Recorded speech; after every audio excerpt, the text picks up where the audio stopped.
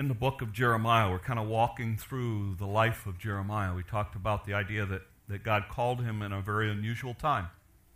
If you remember the story of the children of Israel, they went into the promised land. They wanted a king. God gave them a king by the name of Saul. Saul then didn't do what he was supposed to, so God gave them a king by the name of David. Then came Solomon. Then came his two sons, and the kingdom split. 10 tribes went to the north. We know that as Israel. 2 tribes went to the south. We know them as Judah. In the tribes that went to the north, there was no good king. So they had nothing but bad king after bad king after bad king. And very quickly, they go into captivity. The 2 tribes in the south, Judah, had good kings and bad kings. And they kind of went back and forth. They, however, were following in many of the same traits as Israel to the north and were worshiping other gods, and they had forgotten them. And the good kings and bad kings that they had, the last good king they had was a guy by the name of Josiah. Josiah started reigning at 8 years old, and in Josiah's reign, he is the last good king in Israel, or in Judah. And so as Josiah is reigning, there are going to be 4 bad kings that come after him. And then Israel, Jerusalem in particular, is going to fall, and the people are going to go into captivity. And then there's going to be a little bit more history about Judah in the Bible. Jeremiah comes into the scene about 13 years into the reign of Josiah. So for about 20 years, Jeremiah is going to preach to a group of people where everything's going good. And then very quickly after that, when Josiah goes, there's going to be 4 kings, and eventually Jerusalem, the city that was the crown jewel of Israel and Judah, is gone and is destroyed. And so Jeremiah starts trying to prepare these people for the idea of, if you don't turn from your ways, if you don't change, everything that you see is going to be gone. You'd better realize what you've got now, and you better get back to God. And we talked about last week in chapter 2, it was really a plea that they had not just forsaken God, but they literally had gone out and aggressively pursued pagan gods. And Jeremiah is heartbroken. So this morning, we're going to come to Jeremiah 3 and 4. And basically, here's what's going to happen. In chapter 3, Jeremiah is going to use an analogy to these people of divorce. And he's going to say, you know what? He said, Judah, you are like a woman that has been married to a man, but you have decided that that man is not going to meet your needs, so you have gone off and you have pursued all kinds of other lovers. Not just one, but lots.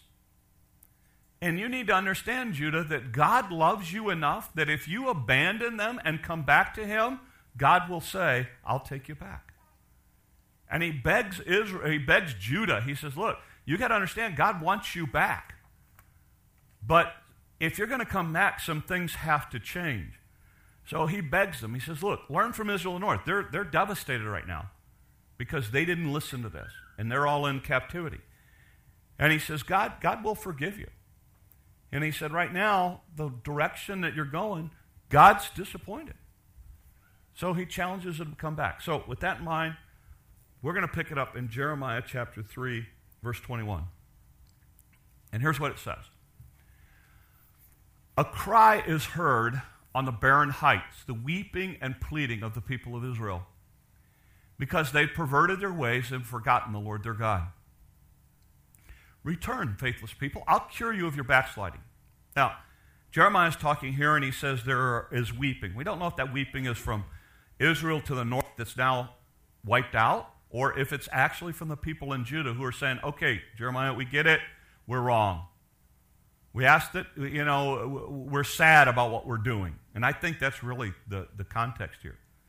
And so Jeremiah says, return, faithless people, I'll cure you of your backsliding. Yes, we will come to you, for you are the Lord our God. Surely the idolatrous commotion on the hillside and mountains is deception. Surely the Lord is the salvation of Israel. From our youth, shameful gods have consumed the fruits of our fathers' labor, their flocks, their herds, their sons, their daughters.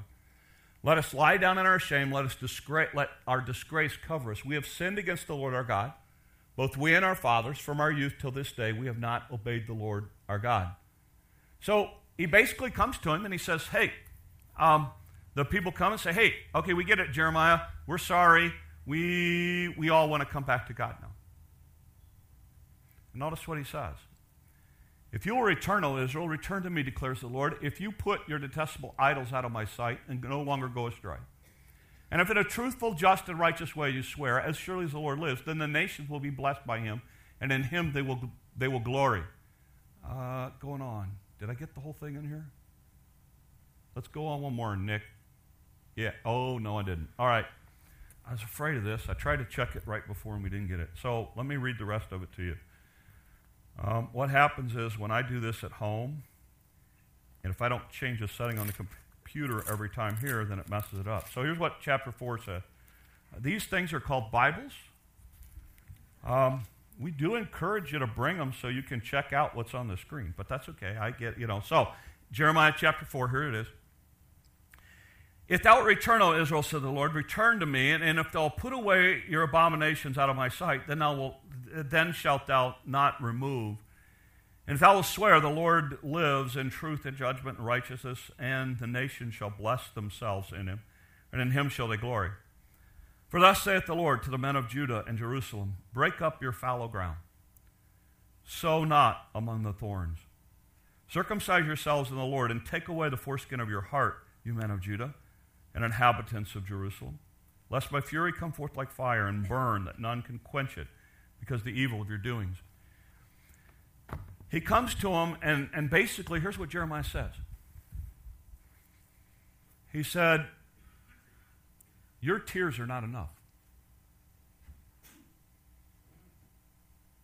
Now, you need to think about that. I mean, here the people are going, okay, Jeremiah, we goofed up. We repent. We're sorry. And basically what Jeremiah says is, hey, you need to know God will take you back. But it's not about your words, and it's not even about your tears. That's not enough. If you really want to come back, you need to, he tells them two things, break up the fallow ground and circumcise your hearts. In other words, what he's saying is, guys, it's more than just talk. You can't just say, oh yeah, we want to come back to God, and God will say, sure, and add me to the list of all the other gods that you've pursued. He said, no. He said, you have to break up fallow ground. Okay, farmers, help me out. What is fallow ground?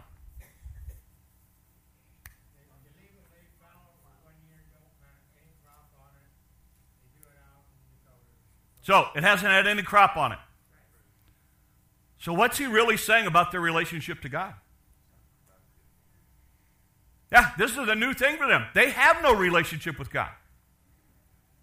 He's saying, you've abandoned God, you've pursued other things, so the first thing you're going to need to do is break up the fallow ground.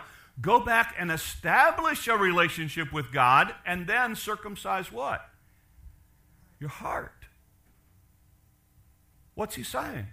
He's saying, guys, it's not enough to just say, I want to follow God.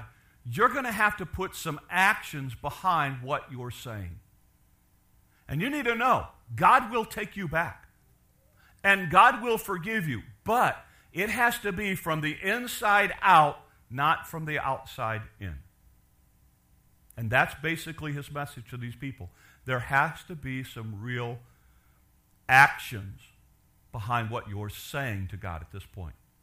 So, with that in mind, two lessons for us, and I think they're two really, really important practical lessons. The first thing that he is telling them is the idea that you guys have forgotten God. Now, in chapter 2, he said, you've forsaken God. When he gets to this thing, he said, you've forgotten the things that God has done for you. He said, you forgot. God didn't bring you out of the wilderness and out of the desert to live like this. And he really challenges them. He says, look, go back and remember what God's done for you. Go back and remember how God got you to where you are today. And I think that's important. You see, the relationship with God was not in these people. They were fallow ground kind of people. The relationship with God was in who? Help me out. If they don't have it, who had the relationship with God? Jeremiah and... Huh? You got to talk really loud because this whole head is... What's that? Everybody doesn't want to be... Hey, yes, exactly right. The generations before. It was in their parents and their grandparents and their great-grandparents. It had never materialized in their own heart. They were like fourth or fifth generation people of God. And at that point, they didn't even have a relationship with God. And one of the things that he says is go back, study your history, understand where you came from. Understand what God did to bring you into the land that you now sit. And I think there's a great lesson for us. Because you know what I find so many of us do? And we're going to talk about this next week when we talk about the old path. I think we've forgotten what God's done.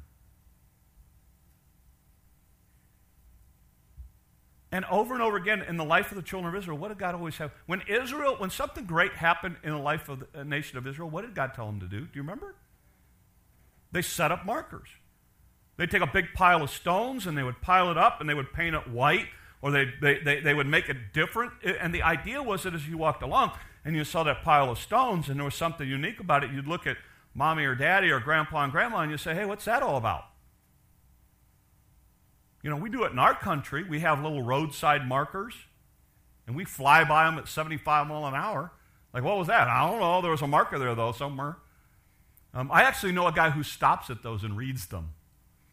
And I've thought, man, does he ever get anywhere? But he has all this incredible history that he knows whenever you're with him, you know, because he does all of that kind of stuff. And yet, I think that's what happens in our lives. We as Christians, we first of all, we don't set up markers. We don't take the time to really say, what has God done in my life to get me to where I am today? And so it's easy for us to just go on and take for granted what God's really done or not acknowledge what God's done. 2 Peter says it this way. He says that his divine power has given us everything we need for life and godliness through our knowledge of him who called us by his own glory and goodness. Though these, he has given us very great and precious promises so that through them you may participate in the divine nature, escape the corruption.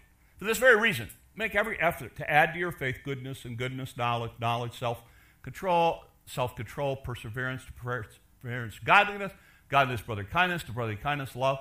For if you possess these qualities in increasing measure, they'll keep you from being ineffective and unproductive in your knowledge of God. But if anyone does not have them, he's nearsighted and blind. He's forgotten that he's been cleansed from all this. He says, you got to remember what God's done, folks. And that's my challenge to you this week. I want to challenge you to go through your life this week, look back a little bit, and ask yourself, what are the markers in my life? What are the spiritual markers where God did something and I saw God's hand evident in my life? What are those markers? As I was working on this thing, I was thinking about mine. I'll never forget, I was in college. I was a poor college student. And I mean poor college student. When I first took my wife out off campus, she laughed at me because she had already graduated. She had a job. She came back for us to go off campus. I walked out of the dorm, and my pockets were full, like this, of change to pay for our date. Because all I had was change. I didn't have bills. I was a poor, I'd scraped it all together to be able to take her out. It was one of those kind of students. Well, one of the things that I did when I was in college, I used to work at a camp, in a Christian camp on the weekends from time to time. And what would always happen is all the kids would work there all semester, but when it came time for midterms and finals, everybody, they could get no volunteers. So what I would do is I would try to study ahead of time so that when we got to the weekend before finals and midterms, I could volunteer to go to the camp and work, because I knew that'd be their hardest time to get workers. So that's what I used to do. Now, the problem was I would work on weekends to get money. But when I did that, that was a volunteer thing, so I got no money that weekend. And I'll never forget, I was coming back, and of course, I basically only needed money for one thing, or a couple things, laundry and breakfast.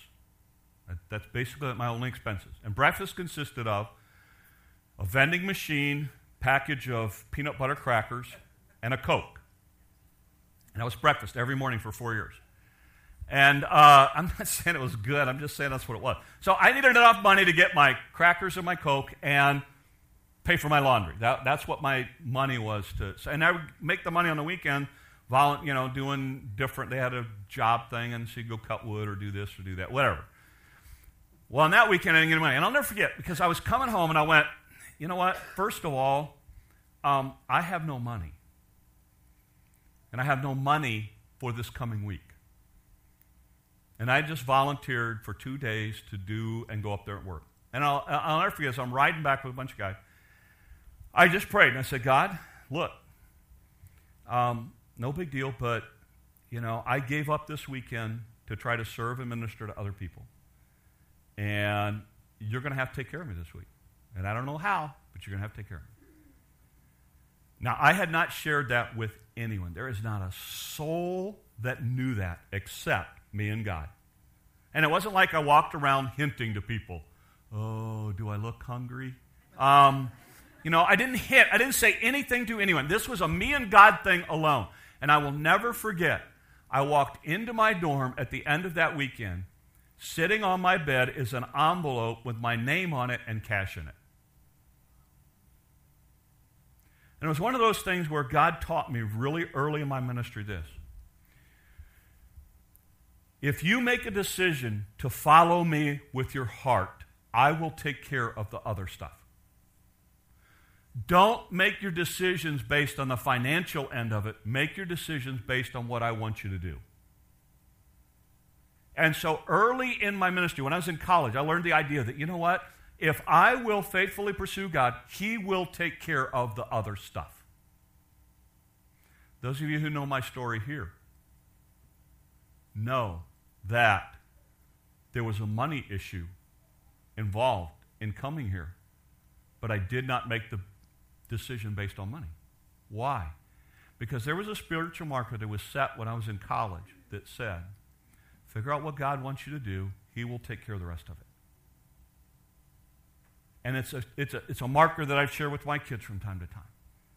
And it's a marker that I say, so I can look back. So when I'm in a financial deal or I'm trying to figure out how God's going to meet this need, I can look back and go, you know what? We need to do what God wants us to do, and the rest of it will come along. Because it's a marker I set when I was 20-some odd years old. It's a marker in my life. And I say that to say this. Some of you have not taken the time to identify what those markers are. And here's what's even more important. Then, once you've identified them, then you know what you need to do? You teach them to your kids and your grandkids. You sit down and tell them the stories. See, this is the problem with our culture today, is as soon as the written word became popular, then all of a sudden the storytelling went away. And we supposedly are in a generation that is connected, but we're the most disconnected people. My wife and I have actually been watching TV. In our house, here's how this works. I have my chair. She has her chair. We've actually been watching TV and found ourselves texting each other.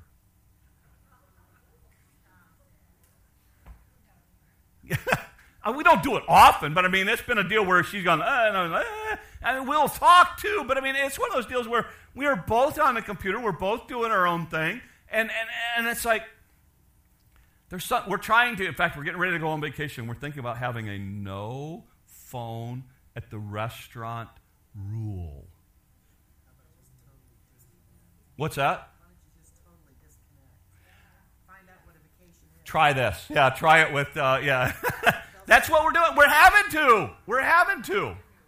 We're having to. Why? Because we're in that kind of world where we're so, but yet we don't really talk and we don't really, and our kids need to hear the stories. Please, our kids need to hear the stories. Our kids, because then it can become, then their struggles can become their stories as we go through it. And I just want to challenge you because here's what Israel does. They had forgotten God. And Jeremiah comes to him and says, look, you need to get back and plow up your life and build a relationship with God. your relationship with God. Not your parents, your grandparents, or somebody else. It needs to be your relationship. You know, the thing that's exciting to me about this ministry, a lot of you are first-generation Christians in your family. Now, I know that's a burden to you, too, because you have loved ones that you care about. But you're the first generation in your family that's really had a faith and trust and a personal relationship with Christ.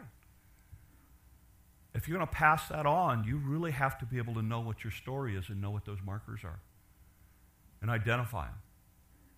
And know what's behind you. You know me. I'm not a big fan of looking back. But you look back at those markers to help you as you go forward. Just like when you're driving.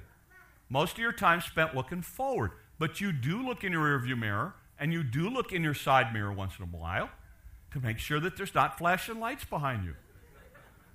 And it's not because you're driving fast. It's because there's an emergency and they're going quickly to the emergency. That's why you make that reference. But I mean, you do. You glance back. Why? To get some perspective. And to understand. And I think some of you really struggle right now, and you're really discouraged with where you are in your Christian walk, where you are in. You know what would do you a lot of good? Is to really sit down and take a good hard look at how far you have come. What God really has done. Where you were 5, 10, 15, 20, 25, 30, 35, 40 years ago. And what God has done. Has the journey been all smooth? No, it's been rocky as all get out. Been hills and valleys and everything else. But you know what? All the way through it, I've been able to see God at work. And make those markers. The other thing he tells these people is, look, if you're going to change, if you want to come back to God, that's great. But there's going to have to be some reality behind what you're doing. There's going to have to be some walk with the talk. The passage in James says it this way, because you always hear me talk about this and refer to this. But James says it this way: don't merely listen to the word and deceive yourself. Do what it says. Anyone who listens to the word, by the way, Nike did not come up with this. Just do it. Just do it. When God says it, do it. Don't debate it. Don't question it. Don't pick it all apart. Just go and do it. When God impresses on your heart what you need to do and is consistent with the Word of God and you're listening and prompting the Holy Spirit, just do it. And he goes on to say, anyone who listens to the Word and does not do what it says is like a man who looks his face in a mirror. After looking at himself, he goes away and immediately forgets what he looks like.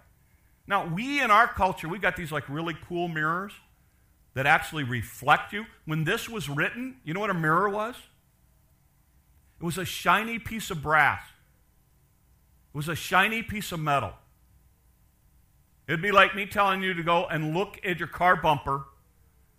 That's your mirror. And it's not real clear, but you can kind of tell what you look like, is the idea.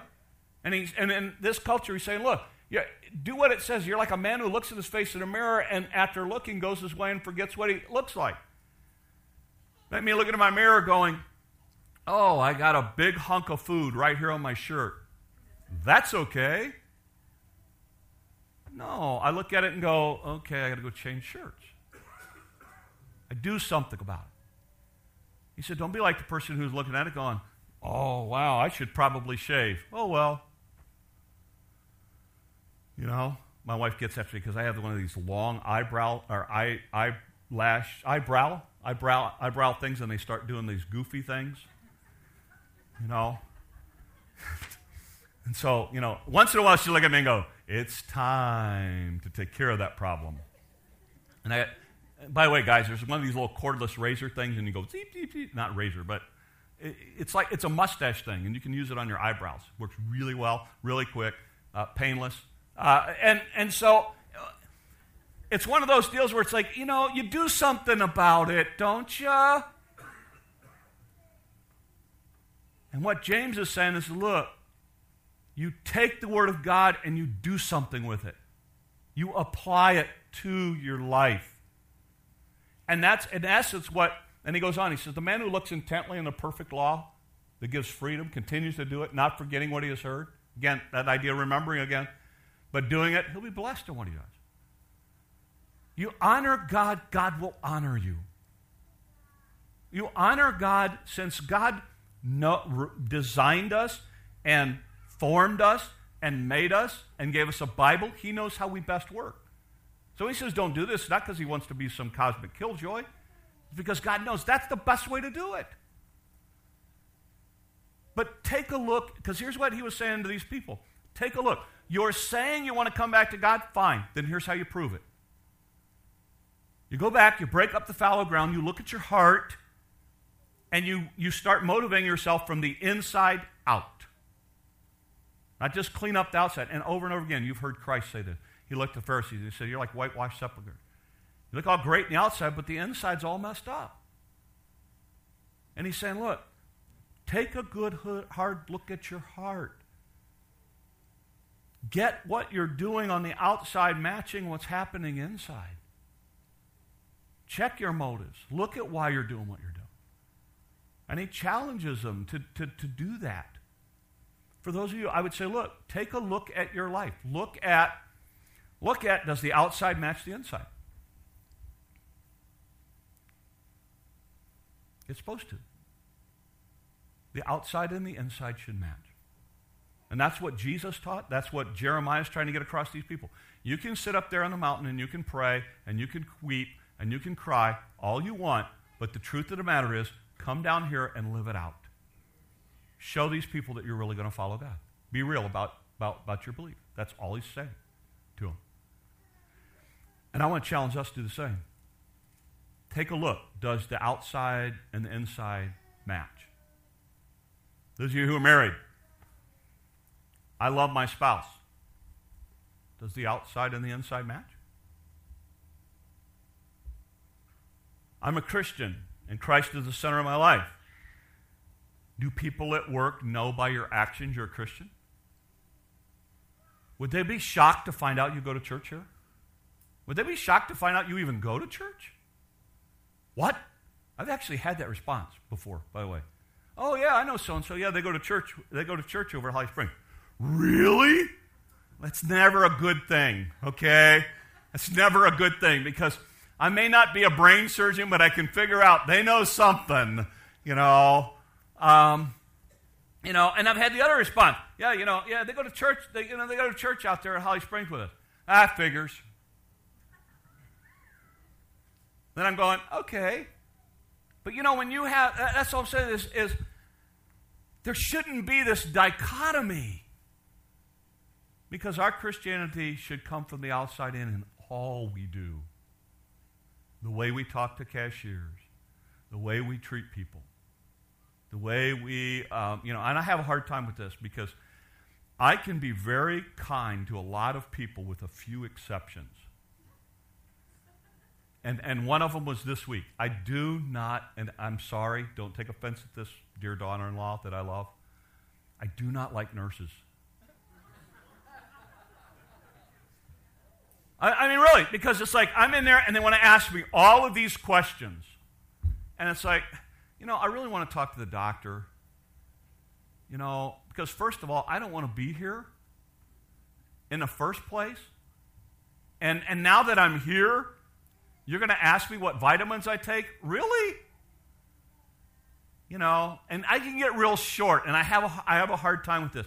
Like this week, they said, well, what vitamins do you take? And I said, whatever vitamin my wife has told me I'm supposed to take. They're all in the cupboard, all lined up. And so it's the thing where I got to realize, wait a minute, one of these days, one of these nurses could walk in here. And I got to work on it. I have to work on it. Because, at some point, the doctor comes in and he goes, well, Pastor, how's everything going? And I want them going, oh, really? I don't know, I want to go to church there. Because it's just one of those things. And so in my life, I'm working when I go to the doctor's office, I'm trying to work really hard to make my inside life and my outside life match. Because it's a situation I just don't like. And my dentist happens to be a good personal friend. And he asked me, he said, who's your dentist back? And I said, I don't have one. And he said, well, you said you ought to come by. And I said, no. I said, we have a good friendship. I don't want to ruin it. I said, I don't like dentists. I have never liked dentists. I will never like dentists. And he said, come on by. He's my dentist, and I see him when I have to. But, it's just those are issues that I'm really, I struggle with my Christianity yet. And, you all have those struggles. Don't look at me like, really? I'm shocked. You all have those issues. That's all I'm saying. Our outside and our inside need to match this week, guys. We need to take a good, hard look at what areas we need to grow and stretch. We need to take a good, hard look at making sure that nobody's surprised at the fact that we're a Christian. In fact, they would expect it. And allow God to use us. And Jeremiah talks to these people and he says, look, break up the foul ground, take a good look at your heart, make sure that inside and out. So if you're going to tell me you want to come back to God, great. God will take you back willingly. But if you're going to do it in word only, you're wasting your time. Because God's real about coming back to him. And he'll take care of all the stuff in the past, but it's got to be genuine. So two challenges this week. Look back at what God's done. Identify what those markers are. Understand them. Share them with somebody. And then take a look at outside and inside. Let's make sure that our walk and our talk match up. And if you say you love your spouse, actions do speak louder than words. I think both are necessary. It's not like, well, I told you I loved you when I married you. That should have been good enough. No. I told you I loved you when I married you. I'm going to continue to tell you every day, and I'm going to show you every day. That's what it ought to be. That's what it ought to be. Okay? I end with this. This week, take some time to reflect on what God's done in your life. Be grateful for the blessings you've been given, because you and I have been given a lot. And look at your life. Look at the direction you're going. And ask yourself, are my actions reflecting what God is doing on the inside? And are there some things I need to change to bring that in line? And let's let God use us this week. There's a world that needs to see Christ. And they're probably not coming to church anytime soon. But they do have to interact with us every day of the week. So in a sense, we're going to take church and Christ to them in the way we live. Let's pray. Lord, use us, guide us, direct us. God, it's easy for us to push aside sometimes the things that you've done in our life, to kind of ignore them, Lord, like driving down the road and not paying attention to the markers, Lord, that were placed there because something important happened. And Lord, often we go through life so fast, we never have time to reflect on what you are doing, what you have done, what you're going to continue to do. Help us take some time to do that this week. And then, Lord, as we live out, flesh out our Christianity every day, may we do it in such a way that that which is on the inside comes through to that which we do on the outside. And Lord, for some, it might really be a time of establishing a relationship with you and making it real. So Lord, help them to do that as well. And Lord, may each of us be able to take your word this week and do it and not just hear it. These things we ask in your name. Amen. We're going to stand and we're going to sing.